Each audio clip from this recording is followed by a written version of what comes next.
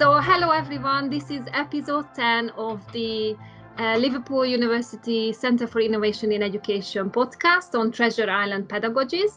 We have 4 guests today who would like to share their island stories, experiences, light bulb moments, and treasured pedagogies. So, hello and welcome. And can I ask everybody to please introduce yourself, your original discipline, your current role, and perhaps just very briefly how you came to be in this current role. Hi, my name's Emily Chapman Waterhouse. I work at Harper Adams University in Shropshire in the UK. How did I get to where I am? I've been at Harper for quite a long time, and I've been really lucky in getting some opportunities to move from my subject area, which is equine and human sports sciences, into more of a educational developer role within the context of my department. So I'm a course team member on our postgrad certificate in teaching and learning in HE, and I've also just adopted a new role of associate head of department. So life is busy, exciting, and hopefully the trajectory is onwards and upwards, but along with my new team, which will be brilliant. Yeah, great. I think change is definitely the flavor of the moment. Okay, Gulnaz. Hi everyone. First of all, thank you, Tune, for the invitation. My name is Gulnaz Aksenova. I'm a lecturer in Building Information Modeling and Management at UCL at the Bartlett School of Sustainable Construction. I was trained as an architectural designer, but I got interested in digital during my master at University of Salford. Then I got PhD from University of Liverpool, and straight after PhD, I got a job at UCL. So I have not been on campus yet and have been teaching online from the start. I teach only at the master level at the intersection of management of digital in design and construction industry. However, I do have an interdisciplinary background, meaning I have been moving between different disciplines and areas of built environment, from design, construction, urban planning, city making, whatever it is. But my angle was always digital, innovation, and management. So I do research about digital transformation of industries and the role of digital economy in that transformation. So I'm an early career scholar, and I've never planned to be an educator, but I guess it just happened naturally. Thank you. Yeah, great. And I think that's definitely, and just on the topic of change, is so interesting, Gulnaz, how you've described that. First of all, how in fact the disciplines are changing as well as a result of these digital changes and other societal changes, which is very interesting. Thank you. Emma? I am Emma Davenport. I work at London Metropolitan University, which is in the heart of London, and I am based in the School of Architecture, Art and Design. I am an academic mentor, a senior lecturer, and most recently I am the head of student experience and academic outcomes. And I really, really enjoy my role as head of student experience, because I think it draws on my previous experience background, which is education, anthropology, and design history. So for me to work in a School of Architecture, Art and Design is like bringing all my interests, whether that's, I suppose, social sciences, material culture, and education together, to think about and sort of develop the best learning and teaching experience for our students, and also for our staff who come from kind of professional practice backgrounds and maybe, you know, have less experience in higher education pedagogies. Yeah, that's me. Wow, that's amazing. If all the disciplines we've been mentioning today were colors, this is already a lovely palette of colors so far. So Charles, can we ask you to introduce yourself? Sure, thank you. Thank you for the invitation, and it's really great to be here. So I'm Charles Wachira. I am the Director of Teaching and Learning at the Carey Business School at the Johns Hopkins University here in the United States. So we're located in Baltimore, Maryland, and also in Washington, D.C. So my current role as the director there is I manage a team of instructional designers who work with faculty in developing and also improving their courses. Also a team of instructional technologists, media technicians of professionals, and also teaching support team. And primarily we work on online courses, although this past year we've we've supported the transition from on-site classes to what was remote live, and now hybrid, and any other new modalities that might come out of this pandemic. So we'll answer that call when we get there. My background, through primary school and secondary school, I was interested in business and economics. But then I came here to the United States for undergraduate, where I studied business administration with a concentration in marketing. But as I was going through that, I really liked technology, right? Because that was in the mid-90s, is where we were starting to have computers in the classroom, PowerPoint, things like that. So for graduate school, I did study instructional technology, which included instructional design and instructional technology. So that has been my passion. So that translates into faculty development, technology in the classroom, instructional design, and most recently, universal design for learning. So I have really enjoyed being in academia. Both my parents were primary school teachers, so I even though I'm not a teacher in that regard, I still enjoy being in the classroom and working with students and faculty. Great. So yeah, Thank you're you. in the best job then. The passion Yes. for education is definitely there. Yeah, thanks, Charles. So can we ask all of you to share with us your light bulb moments? So this is a moment when you have, when you felt the students were getting it, they were learning the way you wanted them. And so what has made this light bulb moment happen or make it possible? Chandra, I'm happy to kick things off on this one. So I run a couple of level 7 modules, particularly around reflective practice, and the students that are joining them are qualified vets out in the sector, and they're coming back to do postgrad qualifications, postgrad certificate, diploma or masters. And on one of these modules, there's a cohort typically of about 80 or 90 that join, and we've always used the technique of writing a small draft or plan or protocol for a piece of work, getting some tutor feedback on that, quick turnaround, and equally tutors can get a steer on where the cohort's going. Is our teaching being effective, fundamentally, but also are the students going in the right direction, and what new ideas have come out from this year's cohort compared to last year, and so on. And we've done that with sort of a series of chapters that comprise a portfolio that they pulled together towards the end of the module.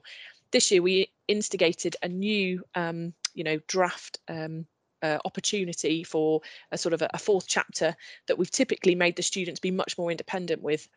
And for me, I think that was a light bulb moment sort of over the last 9 months, because it was fantastic to see the thinking that had gone from the students into this planning, but also actually how our preparation in our teaching and our support of the students up to that point, for some, had clearly not been clear enough, and I could see some of the gaps, and which you can address quite quickly, but others, it was, I think the only word I can describe, it was really joyful when you could read these drafts, plans, sort of small scale protocols, and you could see that actually these guys, they've got the idea, they know exactly where they're going, and if it was my children's primary school stuff, I would have been adding like smiley faces and thumbs up, but clearly my feedback was age appropriate and a bit more mature, but it was really exciting to see, and I'm really glad that we added that extra piece of work. And actually for the tutors, on face value, although you think, oh, that's something else I've got to fit in, it was very much worth it, because actually you can give really detailed feedback at that point, and it's much more, I think, time efficient at the back end of it when you're looking at a final piece of work. So that was my light bulb moment this academic year, I think, stand out. Lovely and very concrete, very visible learning, which is nice. I'm happy to answer this question. I mean, I was thinking, I really love this question, and I think I've got sort of two things that I want to share. One pre-lockdown and one during during lockdown or during the pandemic. And the first one is because all our students in studying architecture, art and design have to do a module called contextual and critical studies, which, you know, provides sort of context and theory to architecture, art and design, the visual material world they live in. And it's delivered through lectures and seminars. And for many of our students, they find this quite challenging. A lot of them have dyslexia. They are sort of very much visual thinkers. And they're used to being in a studio making things with objects. And so the lectures were quite stressful. I found them quite hard to plan for. But lots of really interesting material, you know, social theories, lots of things for them to think about. And I looked through, like, you know, lots of guides on teaching in higher education, and I came across someone who had used Post-its, and they'd stuck the Post-its on the screen in the lecture theatre. They'd got the students to put the Post-its actually on the screen that you were projecting. And I suddenly thought, oh my God, that's such a good idea. I need to bring some objects into the lecture that we can then use during the presentation. So I tried it out with a group of students, and it was brilliant. Like, they, you know, we actually got some discussion. There was like a definite change in the atmosphere. And after that, I started to give out objects during the lecture or at the beginning of the lecture, and then sort of say to them, oh, what have you done with that object during the lecture, and sort of try to connect it. And it's similar with moving teaching online, but perhaps similar in the sense that how do you sort of make this two-dimensional experience more interactive? And something that I found helpful but challenging was sharing something about yourself that you can't tell from just seeing you on the screen. And that's actually quite challenging for someone teaching in higher education, where you often feel like you're sort of behind the podium and you don't really share yourself with the material that you're teaching. But I really noticed that online, that's what students want to connect with. They want to sort of get a three-dimensional sense of you. And so actually you've got to work a little bit harder to sort of share more of you than you would maybe be able to convey more easily face-to-face through the clothes you wear, or the time you turn up, or the way you organize your notes, or you know, where you teach. So you have to bring a little bit more sort of material to the online experience about yourself. So for that, yeah, those were my light bulb moments. Basically, objects, bringing in objects and making something 3D. Yeah, that's in fact, I did a creative HE session where we all had to bring an object and speak about it, and it was really that, as you say, it's that jumping out of the screen experience. Perhaps it's what, Charles, you were talking about when you were saying about missing, you know, the before after lecture or contact time chats and in discussions, I guess. So it, as you say, Emma, you know, bringing that materiality and you experiencing you as a person, as a lecturer, it seems quite important in the relationship of in learning. Thank you. So especially this, you know, this past year, we've focused a lot on technology. So I'm thinking of the classes where, you know, even pre-pandemic, we still focused on technology, especially via in an online program. But this year in particular, even on-site classes, you know, we had to retrofit the classes with you know, with these big monitor TVs, a lot of recording equipment, anything, you know, to give that give the faculty that experience, and the students as well. But to me, my light bulb moment happens when all that kind of disappears and the student is in that moment, and you can tell that they're really learning something, right? They go into a discussion group, or, you know, a Zoom breakout room or in Teams, And it's no longer about the technology. They're really talking to each other. They're really focusing on the topic. Sometimes it could be that, they don't have audio issues or technology issues, but it's at that moment when, all the technology kind of disappears and they're learning and asking questions, and the professor, we're interacting with them, and it's more of a happy place, right? So to me, that's what I strive for. And sometimes it's obviously it's difficult because there are a lot of challenges when it comes to to implementing technology. But I always think about, like, if you're driving your car and you get in, you have your keys. At that moment you're thinking about your car, right? And once you start, you start the ignition and you're down the road, and then your mind, you start seeing things on the side, and you forget about the car. You're part of that experience. That's kind of the feeling I get when the students are in the classroom and they start to really focus on what they're learning.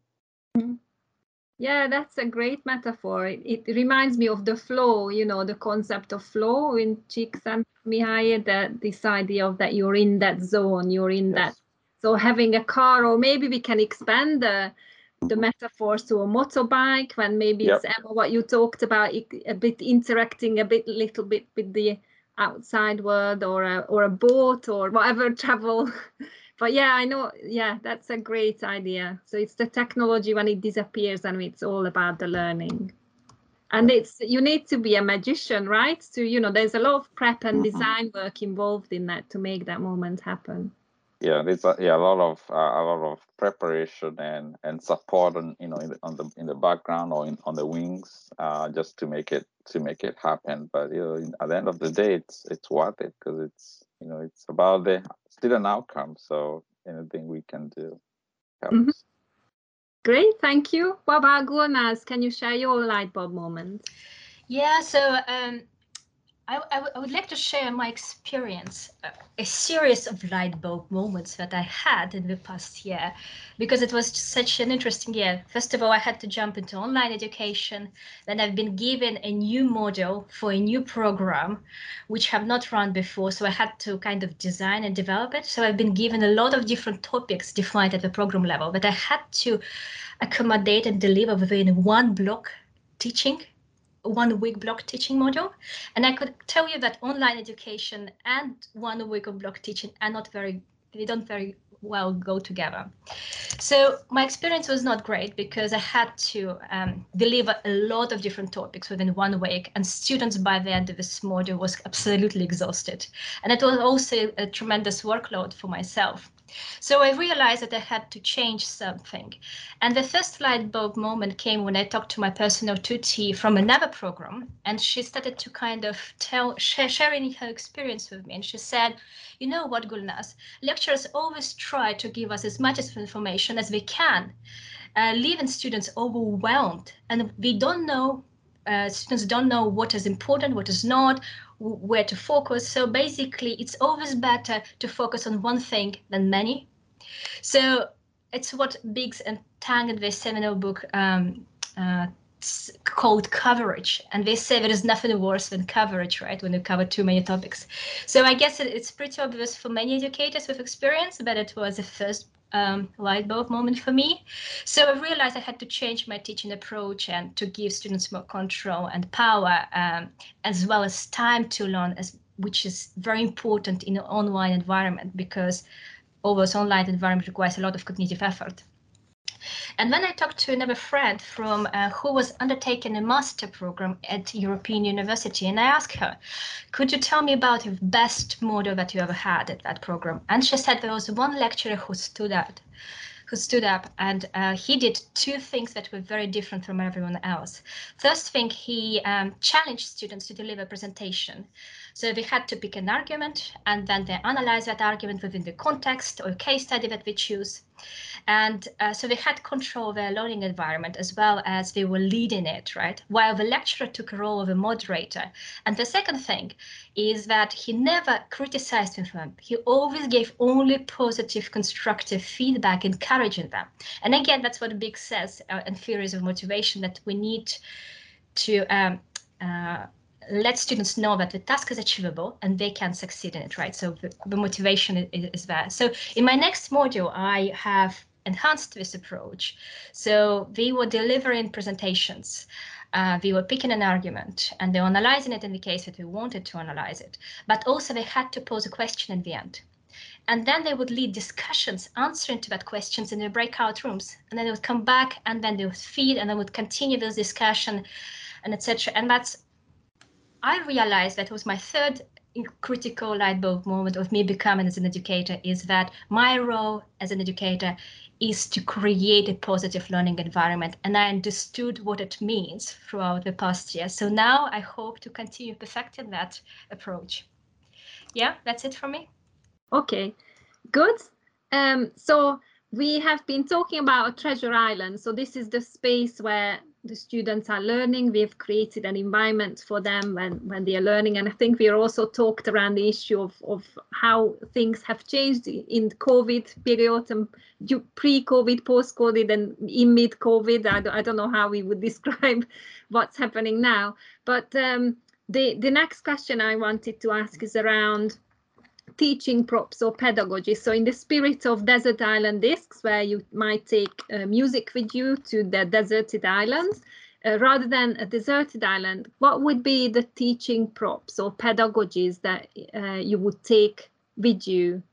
I think for me, I thought about this question. I mean, it would be stationary. It would be like, a sort of pens, Post-its, paper.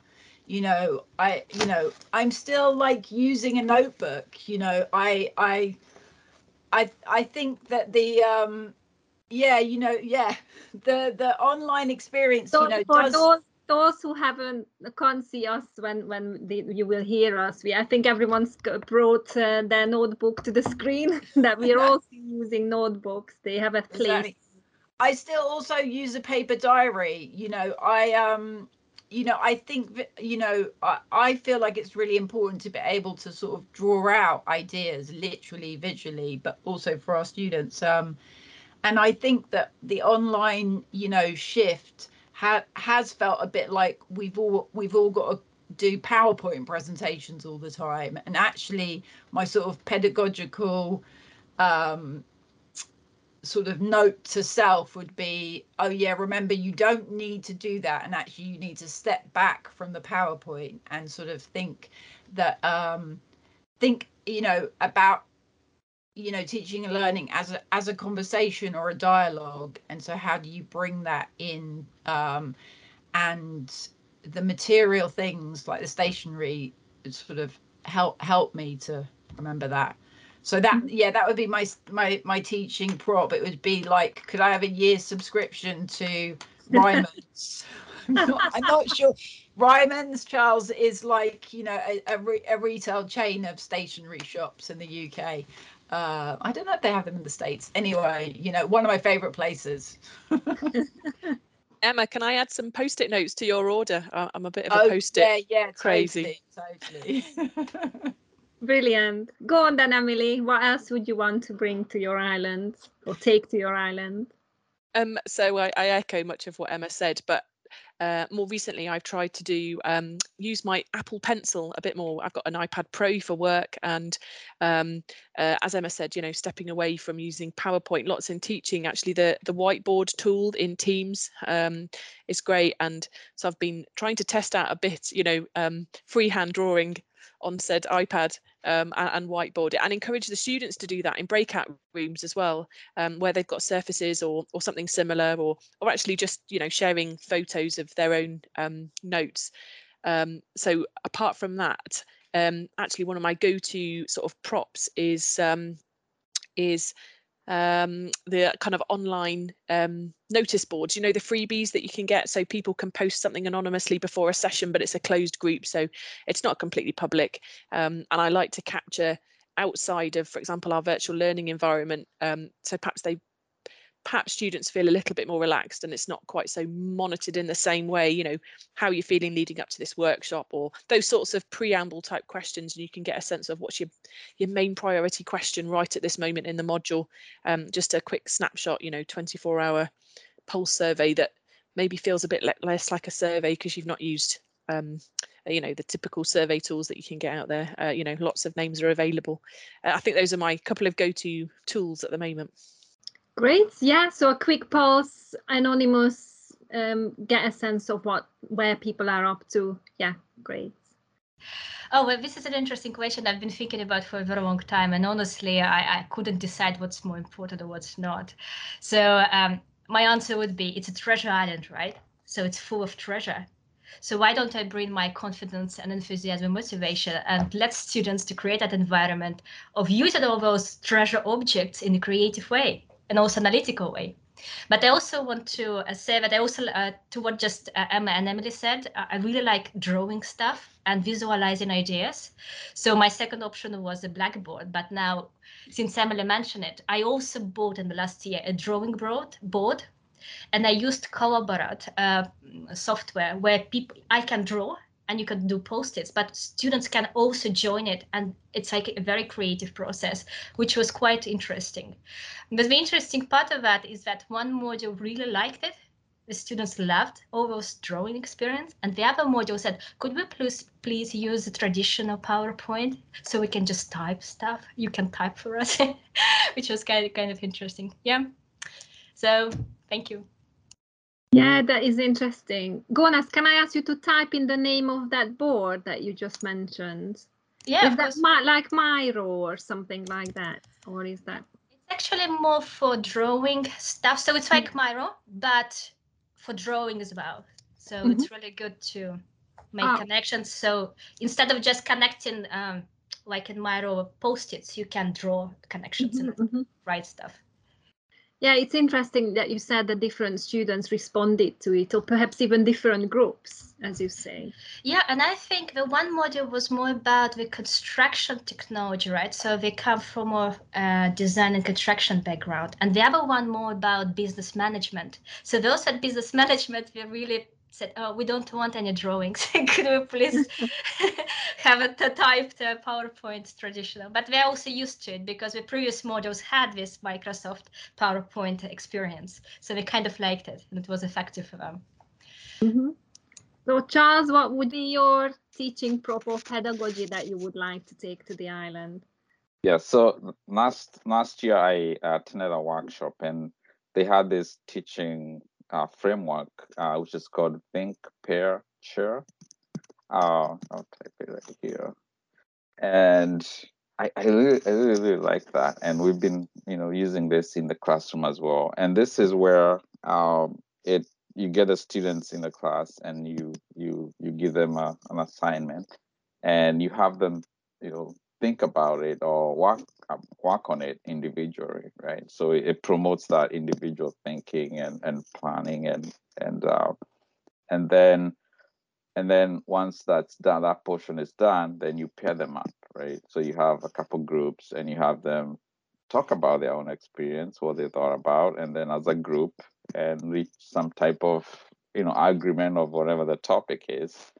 And then once the pairing is done, you tell them to select a spokesperson and you bring the group back together in the class, and then you have the spokesperson share what they discussed, and then it's followed by a discussion, at the larger class level. So I found that to be very, very effective.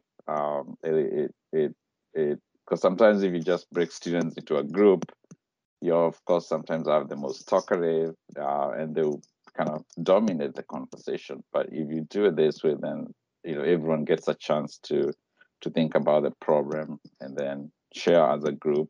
Pair and then share there, and then bring it out to the entire group. So I found that framework to be to be very helpful. So that's something that I definitely would bring. Brilliant. Okay, thank you very much. So yeah, we've got lots of drawing, artifacts, objects, stationery on the island. By the way, I love that idea. And collaboration, and also think, pair, share activities. Is there anything based on your discussion? So now if you can think of, oh yeah, and I left out Gulnaz's brilliant idea about making use of treasures, the existing things on the island, and making use of what's there already, which I think is, again, it's a nice approach. So based on all these ideas, if you had, now you connected your 4 islands with these props and pedagogies, is there anything else we could do here with students, or any other things that might arise from putting these all together? I think we'll end up with some really creative and problem-solving groups of students who will be like socially and culturally diverse, and it could end up with some really great conversations. It's sort of I'd love to be, you know, a fly on the wall, you know, in a hopefully not inside of you know, a sensitive or a conversation that they wouldn't want us to hear, but you know, where they're just socializing, you know, and comfortably. It would be great to hear all those different student groups conversing. Yeah, I mean, yeah, I agree. I think in the sense that, you know, there's lots of opportunities to find things, put things together, objects together across the island, and then kind of, you know, think about why you're doing that, and then share those thoughts with others, and then, you know, bring it back to, you know, for want of a better phrase, a massive show and tell at the end, or, you know, like having shared where all the treasure is, we could then get off the island.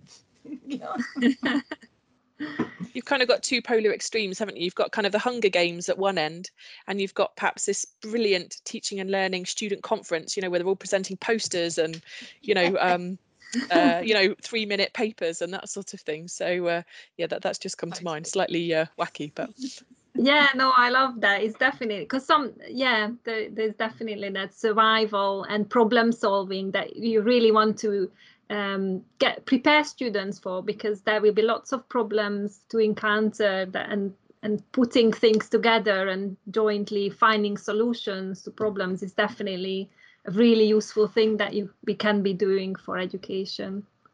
And then of course I love that safe space as well, Emily, that you instigated about the, you know, the anonymous pulse check kind of where people are up to. So that, as you say, you're a fly on the wall, but not quite, you know, a transparent fly in the wall there to support them.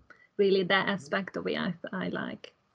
Okay, so you've all been really hard working, creating these opportunities for students. Now is some downtime for you. What would be your luxury item that you maybe could take to a corner of the island when it's just you relaxing, off duty, off teaching? What would you take? For me, my I suppose downside is my love of chocolate, and I think it helps me just to, yeah, chill. So a cup of tea and a generous bar of chocolate. Sounds great. I mean, I might sneak to your corner of the island.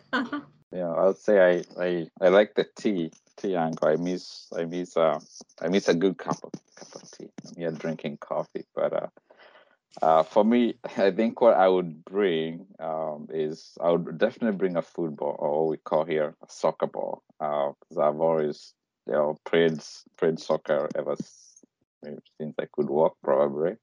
But that's something I would definitely bring, because, you know, anything can happen when you have a soccer ball, right, and a group of people. So. Brilliant. I like that. I would bring, I don't know how many I would be allowed, but I would bring a selection of cookbooks, because I find reading recipes really relaxing. I don't know if it's just the design of them and the steps, and they tell me what to do and I don't have to think about it, but I love a recipe, and also I like cooking.